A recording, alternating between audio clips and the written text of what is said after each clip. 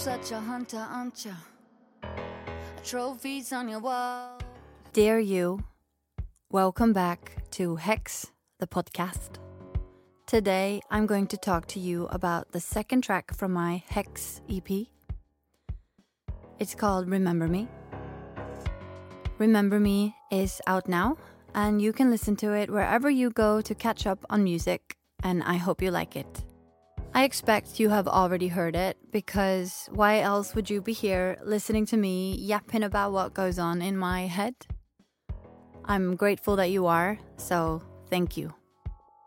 For those new to this podcast, may I suggest you pause me now and go listen to the 2 previous Hex episodes. There is an introduction, and there is an episode about C, the first track from the Hex EP. I will be right here when you come back. However, if you are only here because you want to know more about the track Remember Me, then allow me to make a long story short and tell you that I have made this audio to explain a little bit about the thought process behind the Hex songs and the videos accompanying them. In Hex, every song has a video, every video has its own character, and every character is rooted and found in Scandinavian folklore. Remember Me is a song about being haunted. In my case, I was being chased down by dreams that I tried to bury. Haunted by this other Ina inside of me that I had been trying to strangle for years. Thing about burying dreams though, especially when they were as alive as my ones, is that they don't die. They just sort of decompose all around you. My dreams came back with a vengeance, and in the end, they forced me to make a choice. I will get back to the story behind this choice later in the podcast. Because Remember Me was based almost entirely on my subconscious trying to remind me of that other part of who I am, I thought it fitting to use Nattmara as the character for the video. Nattmara is the nightmare. Mara, or the mare, is a demonic character deriving from Germanic folklore, found in different shapes or forms all over the world. For some reason, the Mara or mare entity is always described as a feminine. Oh, the prerogatives us girls have dealt with over the decades. It's very interesting, isn't it? How so many demonic and threatening entities have been made out to be female. Witches, mares, fairies, and the pre-Stoker version of the vampire. I would argue that this stigmatization of women springs almost entirely from the minds of sexually oppressed medieval clergymen. But that is a different podcast altogether. We'll do that one another time, shall we? The origin of the word mare is widely discussed. Some research claim that mare, or mare, stems from the Old Norse definition of a female horse. But there is also evidence showing that the word originated from Proto-Indo-European root, rough word, and basically means to harm. I quite like that. However, my favorite opinion of mare's origin is based on tracing the core term of the word back to its Greek roots, making it moros, meaning death. And I love that. In Norway, we call nightmares mareritt. Directly translated, it means mare ride.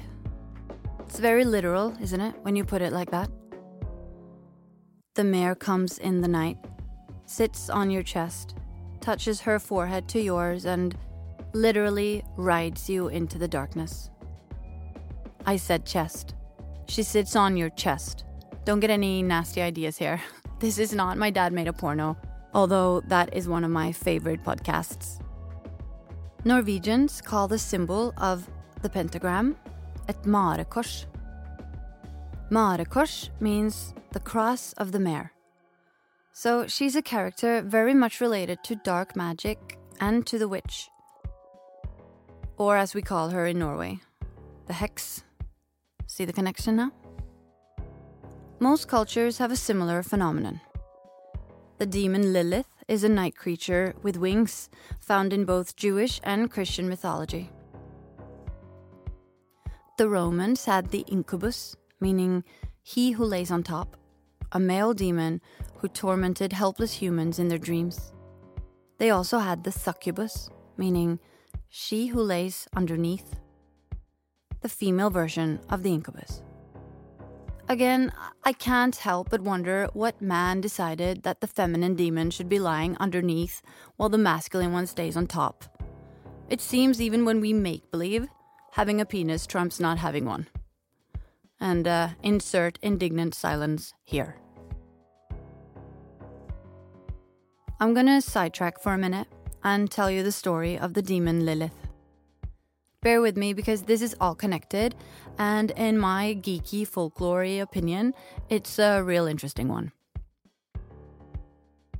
In Jewish and Christian mythology, Lilith is the first wife of Adam. That's Adam, as in Adam and Eve. No one really tells you that. Adam is basically, biblically speaking of course, a divorcee. When Adam wanted Lilith to subject herself to him, she refused on the basis that God had created them both from the same soil at the same time. Lilith is different to Adam's second wife Eve in this respect, because Eve was created from one of Adam's ribs. But Lilith, being the first ever hardcore feminist, held fast that Adam and her should be equal. When Adam did not give in to her demands for equality, she left him. Lilith literally walked out of Eden. I love that story. It should have been in the book of Genesis. Things might have been a little different around here if they had kept her in it. Instead of celebrating Lilith as the absolute queen that she was, history and man turned her brave choices into shame. Because of this, Lilith is mainly known as an overly sexual, very dangerous, baby-stealing demon of the night. It's so depressing, I don't actually know whether to laugh or to cry. The reason I'm telling you all of this is because it's important to remember that history dictates everything. That's why we need to keep learning from it. Just take the word demon. Everyone knows it. It's a word that conjures up images of devils, hell, and horror. Demon is a Latin word, deriving from the ancient Greek daimon. And daimon translates to God or godlike. It can also mean power or fate. Yep, not so scary now, is it? My point is, the victor of the war always decides how the story goes. Don't judge a demon by its legend. There are always two sides to every story. Speaking of demons and two sides, I think it's about time that I tell you a little more about myself and about my single, Remember Me. That is the reason for this podcast after all. Most of you will know that I have been a songwriter for other artists for a long time. And before that, it was the same old story. I was signed to a label as a very young kid, had plans to take over the world, did not take over the world, got dropped from my record deal in the US, and had no idea what to do with myself. I didn't like who I was back then. We all have different sides to us, and the Ina in charge of my early adulthood had become a very fiery, self-obsessed, and slightly deluded version of me. I decided to suppress her and become something that was easier for me and the people that I love to live with. I basically locked away my own demon inside of me, leaving her to mature on her own. My publisher at the time asked me if I wanted to try my hand at writing pop songs for other people. And because I still had all these songs inside of me, I decided to give it a go. I gave myself 6 months to see if I could do this. part of the change I wanted was that I had to start making a living somehow. My poor parents had been partially paying my rent for long enough at this point. I got lucky. The right people with the right projects heard my songs. And slowly, I started making a career for myself, being a songwriter. And I loved songwriting. I still do. It allowed me to stay in complete control over my own schedule. And it offered total freedom to be whoever I wanted to be in the studio that day. You see, to me, songwriting is sort of like acting. You can't possibly retain a normal life if you are going to experience everything you are writing about yourself. So you act out emotions and situations based on whatever you want.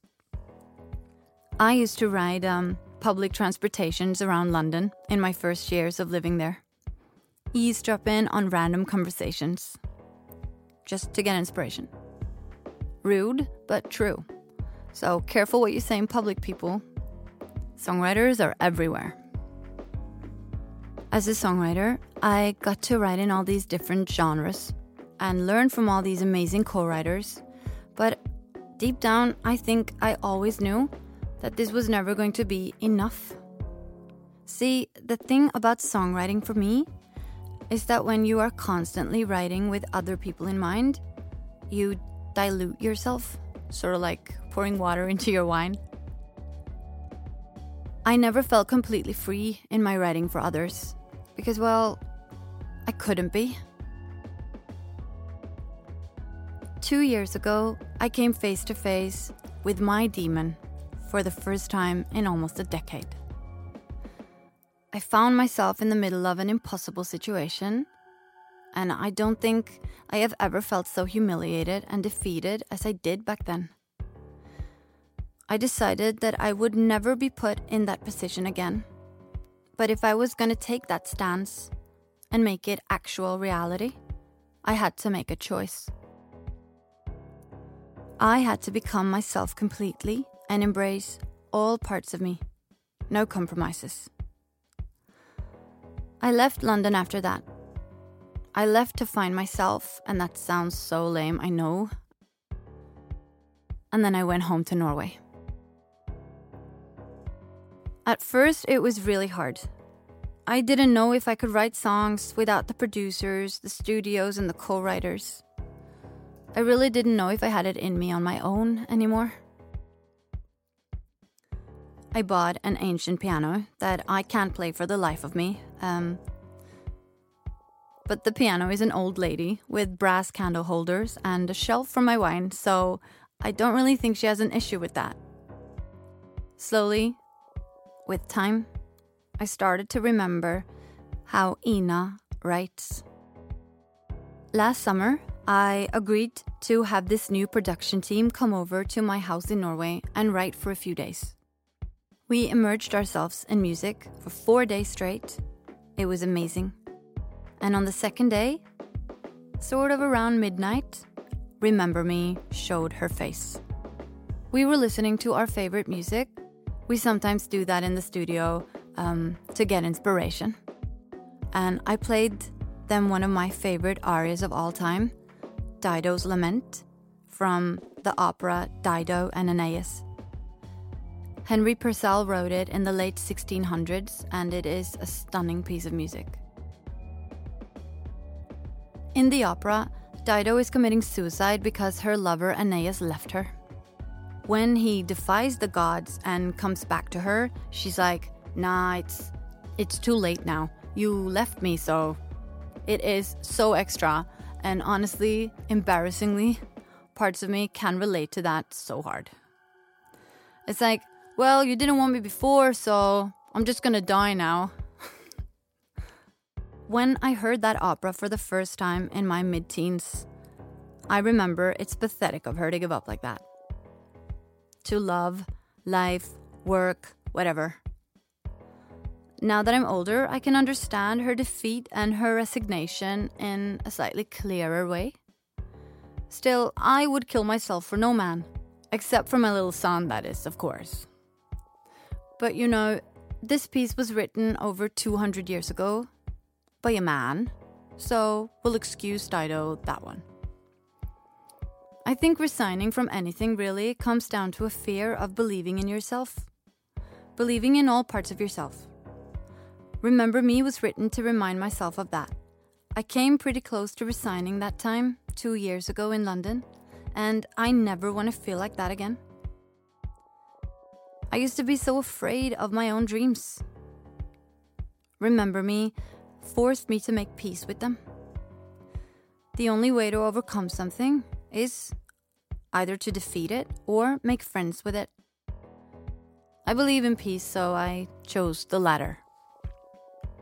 My demon, my power, my fate, the mare.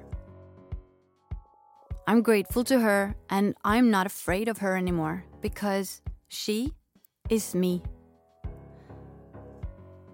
In the opera, Dido sings, remember me, but oh, forget my fate. I will never forget again. Beware of the mare. She is the consequence. She is the demon. She is the you that you forgot. Mara is the fear, and the fear is Mara. I embrace her. Well, that's it. Rant is over. If you enjoyed these rambles of mine, please come back next time to hear about the third track from the Hex EP. It's called Mine. And let me know what you think of the songs. You can find me on Instagram, Twitter, and Facebook.